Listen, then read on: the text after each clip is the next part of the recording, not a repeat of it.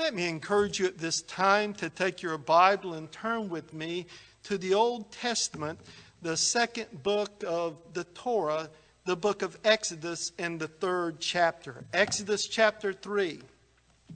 And I would like to read verses 1 through 8a, and then we'll move over to verses 13 and 14.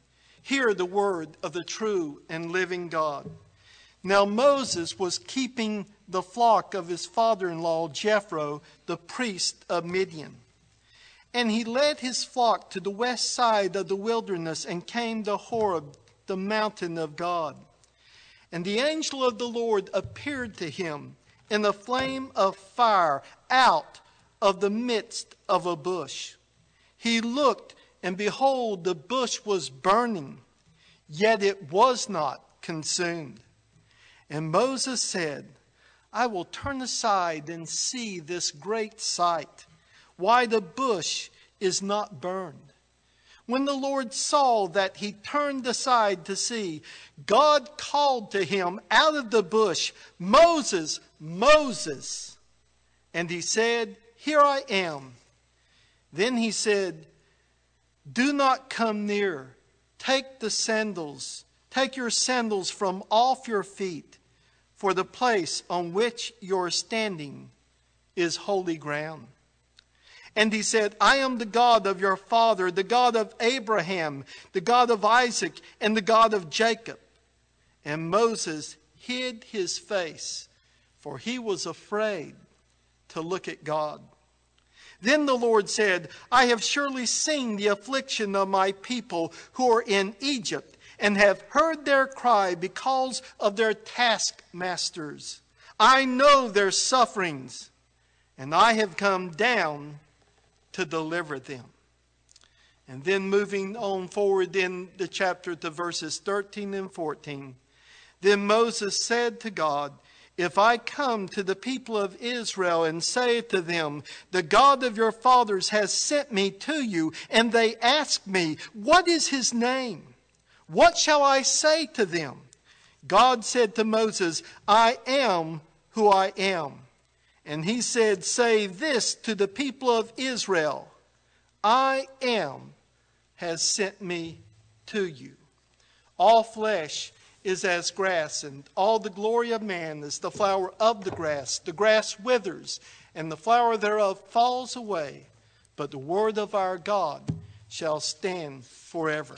Let's seek the blessing of God now on the ministry of his holy and infallible word. Let us pray. O Holy Father, as we bow in your presence, we confess that we feel like your servant of old, who, when commissioned with the message of this mighty deliverance, confessed that at best all he could do was but to mutter and stutter in the effort to obey your word. O Lord, be pleased then, we ask, to take our feeble efforts and to make them mighty in the power of the Holy Spirit, to give seed to the sower and bread to those who are hungry, to the end that your people will find nourishment in your word, that Christ will be set before sinners, and that he might be exalted in our midst. Bless your dear people, we ask everywhere, who are listening by means of this technology this evening. Enable them, we pray, to hear to the good of their souls and to the glory of our God. And we ask, O Father, that you would be pleased to make the Savior all the more precious to our souls this evening.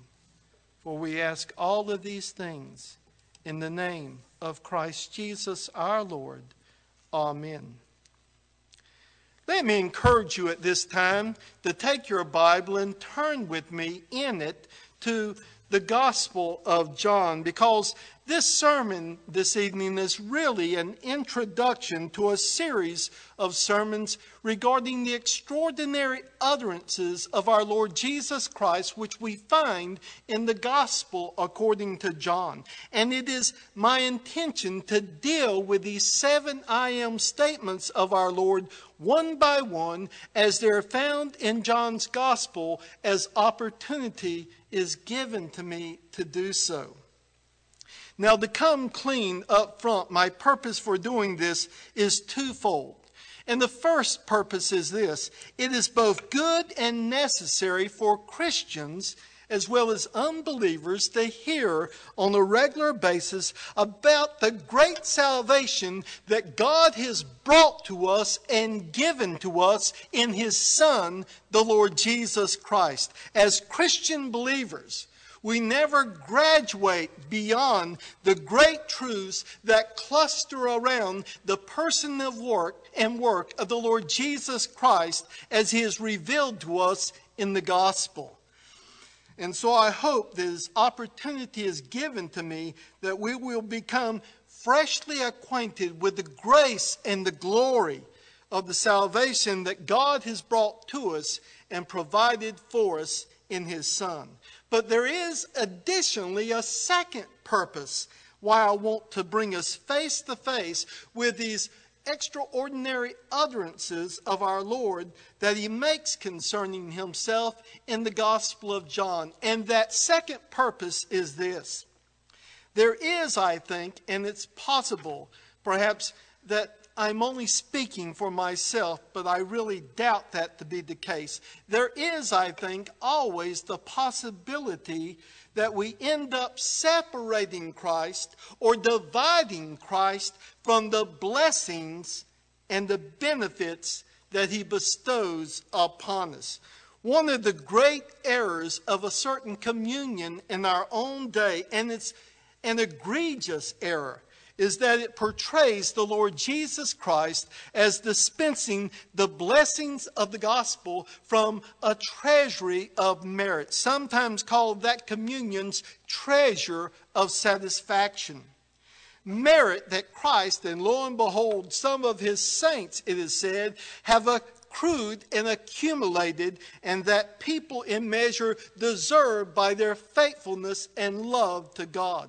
And there's then this picture of this vast treasury, and Jesus Christ is dispensing the blessings out of this treasury to the faithful. That, dear people, is a terrible error. Jesus Christ never dispenses blessings from a treasury of merit. He Himself is the treasury of merit. He is the blessing of the gospel. In the gospel, God gives us His Son. There is no blessing under heaven, no blessing whatsoever that does not come in and through the person of the Lord Jesus Christ. He is the one in whom all the blessings come to the people of God. In the gospel, God gives us Himself. He doesn't parcel out blessings, as it were.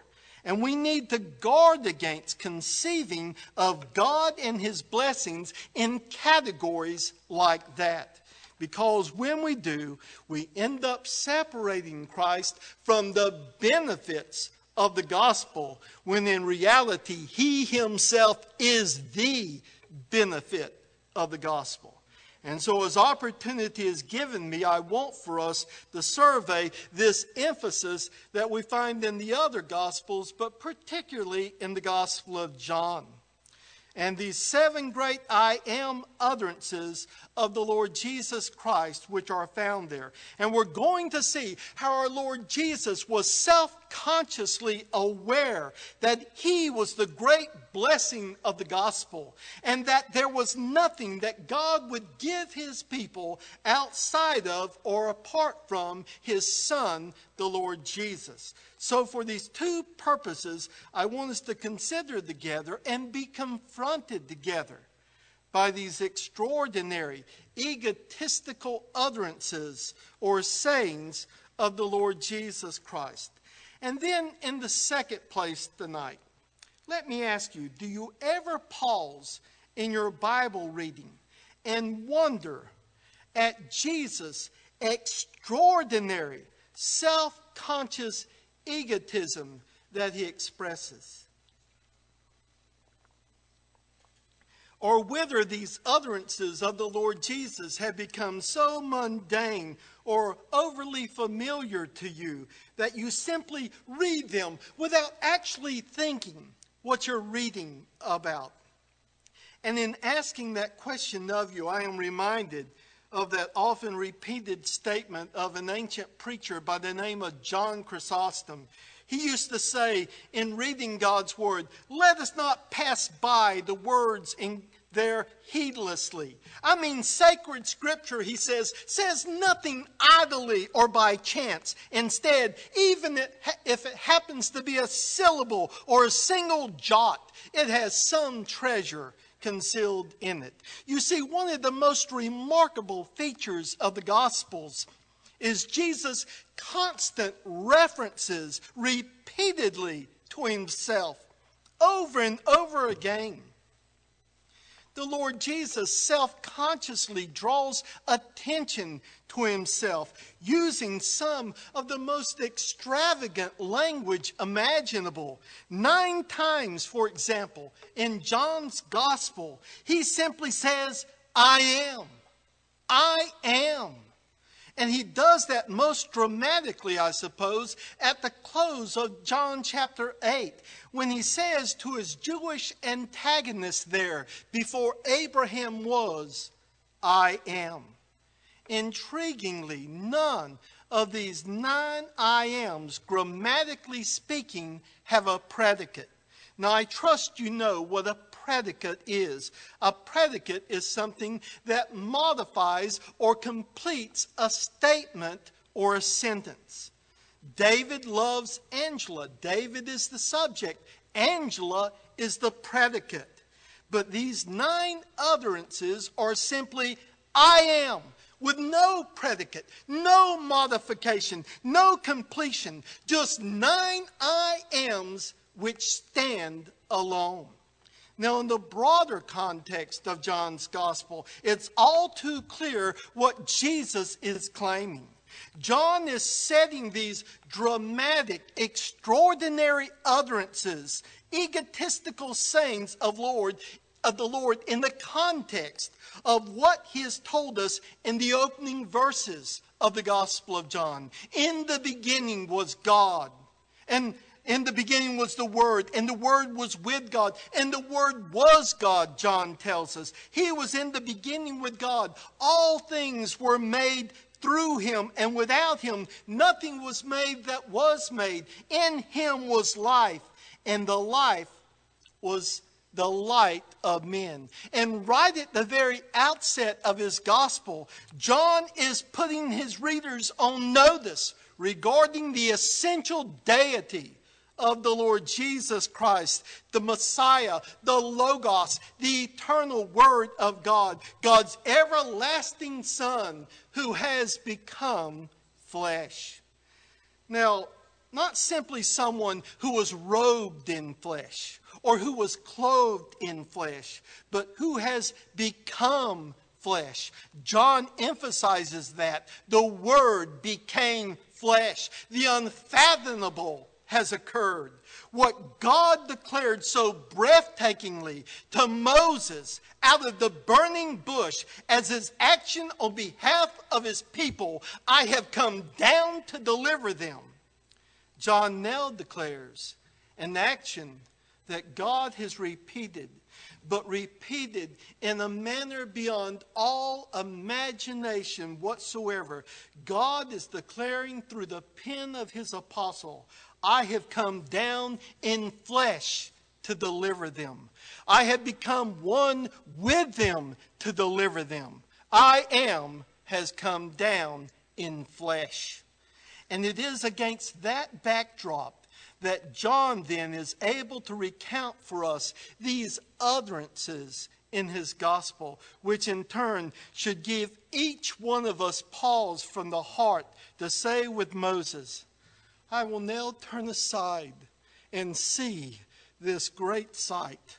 Writing in the power of the Spirit, John is, as it were, connecting all the dots for us in his gospel, that we may turn aside and behold this great sight of the Word made flesh. Perhaps you're already contemplating in your own mind this passage from Exodus. There God brings Moses face to face, as it were, with himself in the theophany of this burning bush which is not consumed. Moses' initial response, you'll notice, to this sight was curiosity and intrigue, and then he is humbled. And there God commands Moses to lead his people out of Egypt. Then Moses said to God, indeed, when I come to the children of Israel and say to them, the God of your fathers has sent me to you, and they say to me, what is his name? What shall I say to them? And God said to Moses, I am who I am. And he said, thus you shall say to the children of Israel, I am has sent you to them. Now try to place yourself in Moses' sandals on that occasion. A burning bush speaks to you and identifies itself as I am. I am what? I am. Give me a predicate for that. Nothing else is offered besides that. Only I am. I am is the name by which he made himself known to Moses. Jesus is making these utterances in the Gospel of John in the self-conscious awareness of the extraordinary exclusivity of his claims, as well as the effect that he knew it was going to produce upon his hearers. And make no mistake, when Jesus identified himself as I am at the close of John chapter 8, it wasn't lost on his Jewish adversaries, I assure you. For we read there in verse 59, for they took up stones to throw at him. But Jesus hid himself and went out of the temple, going through the midst of them, and so passed by. Talk about a supernatural exit. But in addition to these 9 unpredicated I ams, there are a number of I am utterances that do have a predicate connected with them.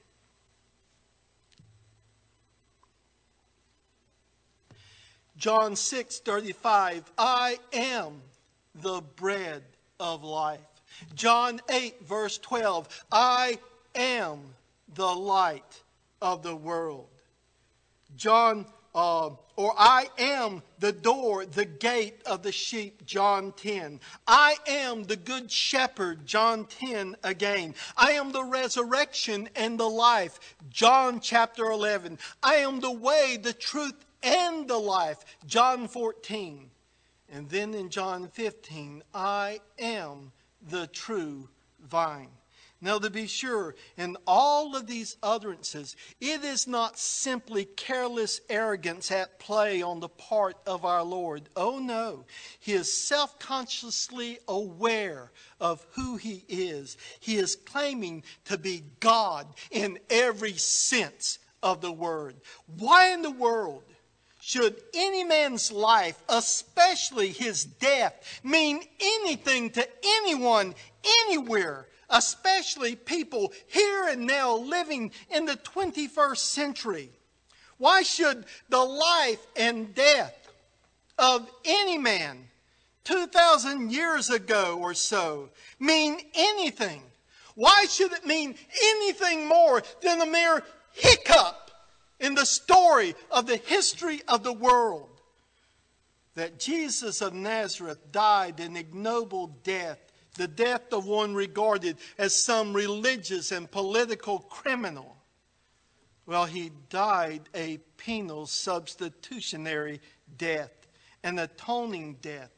And if he died only as a mere man, at best, he would have been a heroic figure, somewhere someone to admire and to which to aspire. But John has already informed us in his gospel at the close of chapter 3, he who believes in the Son has everlasting life, but he who does not believe in the Son shall not see life, but the wrath of God abides on him. Jesus Christ stands at the very center of all humanity, and it's your relationship to Jesus Christ which determines whether you have eternal life, which is not life simply that continues perpetually on and on and on, but rather life that is in fellowship with God. That's how Jesus identifies eternal life in the 17th chapter of the Gospel of John, in his high priestly prayer. Eternal life there, he said, is to know God. And he tells us that life is in fellowship with God. But as I indicated, in addition to these 9 unpredicated I ams, these 7 other I ams are actually emphatic. I ams with a predicate, with a modifier. For instance, again, John 6:35, it's not simply I am the bread of life, or John 8:12, I am the light of the world. The emphasis in the original is very certain. It's ego eimi. I myself am the bread of life. I myself am the light of the world. The language is very definite there. Jesus is emphatically underscoring the unrivaled egotism of his I am sayings. Now, dear people, I do think it's possible for us to have heard these sayings so often, or have read them so often, or heard them so often, that we can become desensitized to just how radical and breathtaking these sayings really are. And if we do not guard ourselves, the gospel can become all too commonplace to us. And if my own experience, to my own shame, is anything to which any of you can relate, I cannot get over how at times I can be unmoved by the wonder of the gospel. I know in my heart of hearts that the gospel is wonderful, and I know and understand why it is wonderful. But I am conscious of the reality that I have too much remaining sin clinging to my flesh to keep me from being constantly overwhelmed as I ought by the wonder of the gospel. I know in reading the Apostle Paul at times, and perhaps you don't see this so much in English, though if you read him carefully, you notice it, but he loses himself at times in bad grammar. And instead of saying, oh, look at that in the Greek, Paul's syntax, oh, it's askew there, we should be saying, no, he is so caught up with the glory of what God has done in Jesus Christ, that his heart is racing ahead of his mind, and that is his words cannot keep pace with his heart. Paul's instances remind me of something that the great Augustine once remarked to his catechumens. He said, my preaching, my speech, it almost always displeases me. He says, and then when I find that my power of expression is not equal to my inner apprehension, I am grieved at the inability of my tongue to answer to my heart. You see this in Paul, for example, in Philippians chapter 3 and verse 8, where he says something to that effect. But indeed, or yea, doubtless, he says, according to the old translation, I also count, that is, I go on counting all things lost for the excellence of the knowledge of Christ Jesus my Lord. We who have examined this text in the Greek know that Paul's syntax there came to be lost in the midst as he strove to express what the Lord Jesus Christ came to mean to him in his own Christian experience. It's as though the Apostle Paul is probing the mind of the Spirit for words. And the Spirit is saying, Paul, you're reaching for the unreachable. There are no words adequate to express the joy of the inner apprehension of your soul of the Lord Jesus Christ. Grammar, syntax, sentence structure, these things were servants to the apostle in giving expression by the inspiration of the Spirit to the truth of God. But sometimes they became subsidiary in importance as to that which could not be expressed in any human language in a way adequate to it. If you're anything like myself, I can become so desensitized by familiarity with these I am sayings of Jesus. And the reason why I'm introducing this series with this passage from Exodus 3 is because, in the first place, it prefigures so dramatically the redemptive work of God in Christ, beginning with God's revelation to Moses of his determination to come down and deliver his people. And it is but a preview of the Son of God coming down in flesh to give his flesh for the life of the world. And number two, as pointed out by John Brown in his excellent commentary on the discourses and sayings of our Lord, there he reminds us that Jesus' self-conscious I am utterances in the Gospel of John are embedded and encapsulated in the very language of God's burning bush pronouncement to Moses. When God revealed himself to Moses from the midst of that burning bush, what was he doing at that specific point in redemptive history? I am had come down to inform Moses that he was going to redeem his people out of Egypt.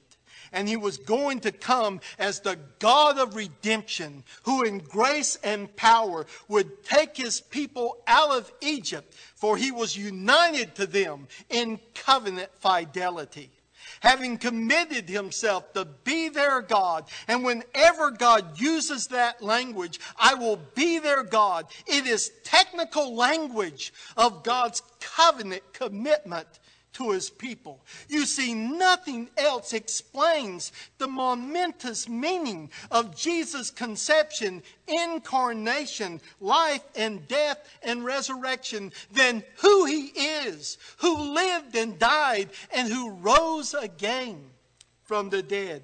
These I am sayings of Jesus in the Gospel of John are his self-conscious declarations to be everything that every human being presently and eternally needs. Our Lord Jesus is only able to do what he does because he is who he is.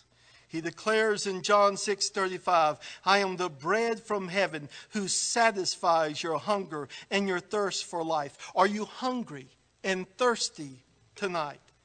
Then Jesus proclaims himself to be the spiritual diet that your soul most desperately needs.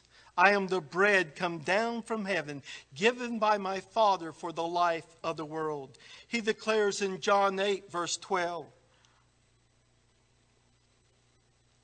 I am the light of the world. Whoever follows me shall not walk in darkness, but will have the light of life. I have come, he is saying, to guide you safely through this life into the eternal life in God's nearer presence. If you follow me, he says, you will never walk in darkness.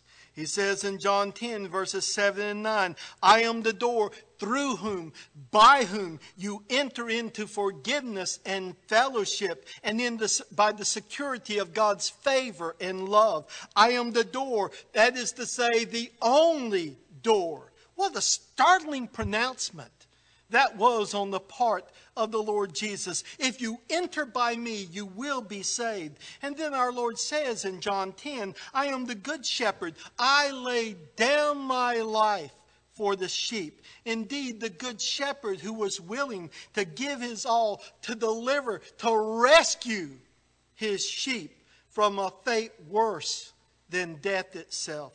John 11, verse 25, I am the resurrection and the life. He who believes in me, though he were dead, yet shall he live. And he who lives and believes in me shall never die. Ever since the time I recited those words at the graveside of my father, I have never ceased to find those words as a bedrock of comfort to my soul. And then in John 14:6, I am the way, the truth, and the life. No one comes to the Father except through me. And that's the great offense today, is it not? Such exclusive egotism of our Lord's language flies full in the face of our postmodern culture and the demands of religious pluralism. Over and over again, our Lord is underscoring with unembarrassed egotism the uniqueness of his person as well as the exclusivity of his claims. And then in John 15:1, and we have our Lord's seventh predicated I am. I am the true vine. That is to say, I alone am the one who has produced loving obedience to the Father. And I have done so for all my people as their representative head of all who have put their trust in me. I am in union with these people. What I'm trying to say this evening, dear people, is simply this: that no matter where you turn in the pages of the Gospels, it is impossible to escape our Lord's self-conscious pronouncements regarding his true identity. And it's because he knows who he is that he is able to say, "Come to me, all you who labor and are heavy laden, and I will give you rest." Can you point me to any words in the Bible that are more earth-shattering than those words? Come to me. Who are you? I am. I am. This is your greatest need tonight and mine. Whatever load it is that has you weighed down, I am is what you need. I am the bread of life. I am the light of the world. On and on and on. And the Lord Jesus is telling us in these utterances that he has not come down as one option among men, or even the best of two or three. He says, I am come down as the gospel. I am. He is saying to us the good news. You see, salvation, the way, the truth, the life, all of these great realities, they are not individual commodities or a spiritual state to which we all should aspire, as they are a person. Jesus is himself the gospel. Jesus is in himself, and in himself exclusively, all that he has predicated himself to be. Salvation is union with a person. There's this wonderful picture, and I close with this. There's this wonderful scene portrayed for us in the 2nd chapter of Luke's Gospel. And we're introduced there to the figure of Simeon. And we're told of him, among other things, that he was waiting for the consolation of Israel. And we're told that he came by the Spirit into the temple at the precise moment when the parents of the Christ child presented him to do for him according to the custom of the law. And Simeon is privileged to hold the Christ child in his arms. And what is his response as he holds close to his bosom that little warm body of flesh? He says, Lord, now you're letting your servant depart in peace according to your word. For my eyes have seen your salvation. Why? Because I had come down to deliver his people. Let's pray.